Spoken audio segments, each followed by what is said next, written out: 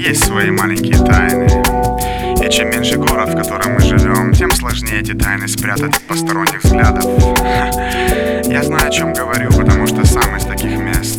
В моем маленьком городе все всплывает наружу, рано или поздно. Ну вот опять этот липкий взгляд через плечо ее парня. Ее мысли в этом клубе были громче ударных. Огонь этой пьяной страсти не затушили бы пожарные. Тем более я, стоящий возле барной стойки. Постойка, эта девушка лучшего друга. Вот, сука, любит смсить мне на досуге. Не то чтобы супер внешность, ну не дурна, конечно. Запретные плоды тянут на поступки грешные. Я никогда не состоял в рядах тех мутных трусов, что трахают девок, кентов и свои тусы. Но не буду отрицать, что иногда нужно очень постараться, чтобы не ввязаться в блядство. Особенно, когда эта знакомая шлюха начинает лизать мочку моего уха. И тут просто необходимо быть сильнее, чем эта сука, чтобы не потерять себя, подругу и лучшего друга.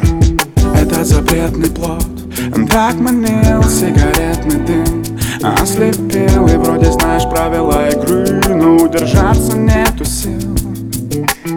Следы помады остаются на фильтрах, а эти тайны умирают на устах. Ответь, а ты не знаешь, кстати, как этот город умещается в одной кровати? Воу-воу, этот маленький город, этот маленький город. Воу-воу, этот маленький город, этот маленький город. И в этом маленьком городе я слышал так много похожих историй о том, как Оля изменила Саше с приятелем Колей. Ведь кто-то всегда что-то знает, но прячет секреты, даже если сам не замешан во всем этом. Или замешан. Ведь если знаешь и скрываешь соучастника, так не хочется пачкаться об эту жизнь частную. Мужская солидарность, лучшие подруги. Сколько названий участников этой круговой поруки. Еще больше ощущаешь себя в этом общем дурдоме, когда спрашиваешь, кто звонил. Никто, так, просто знакомый. Или когда приводишь новенькую в свою компанию, кто-то из своих же чуваков уже знал ее ранее. И ты мучаешь себя, расскажет или соврет. Это было серьезно, она брала у него в рот. Блин, как все-таки иногда не кстати встретить разных людей на одном краю кровати. Это запретный плод, так манил сигаретный дым. Ослепил и вроде знаешь правила игры, но удержаться нету сил. Следы помады остаются на фильтрах, а эти тайны умирают на устах. Ответь, а ты не знаешь, кстати, как этот город умещается в одной кровати? Воу-воу, этот маленький город, этот маленький город. Воу-воу, этот маленький город, этот маленький город.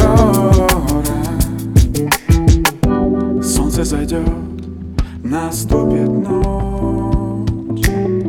Телефон зазвонит, и она выйдет прочь. Они встретятся вновь, как будто случайно. Но этот маленький город не сможет сохранить ее тайну.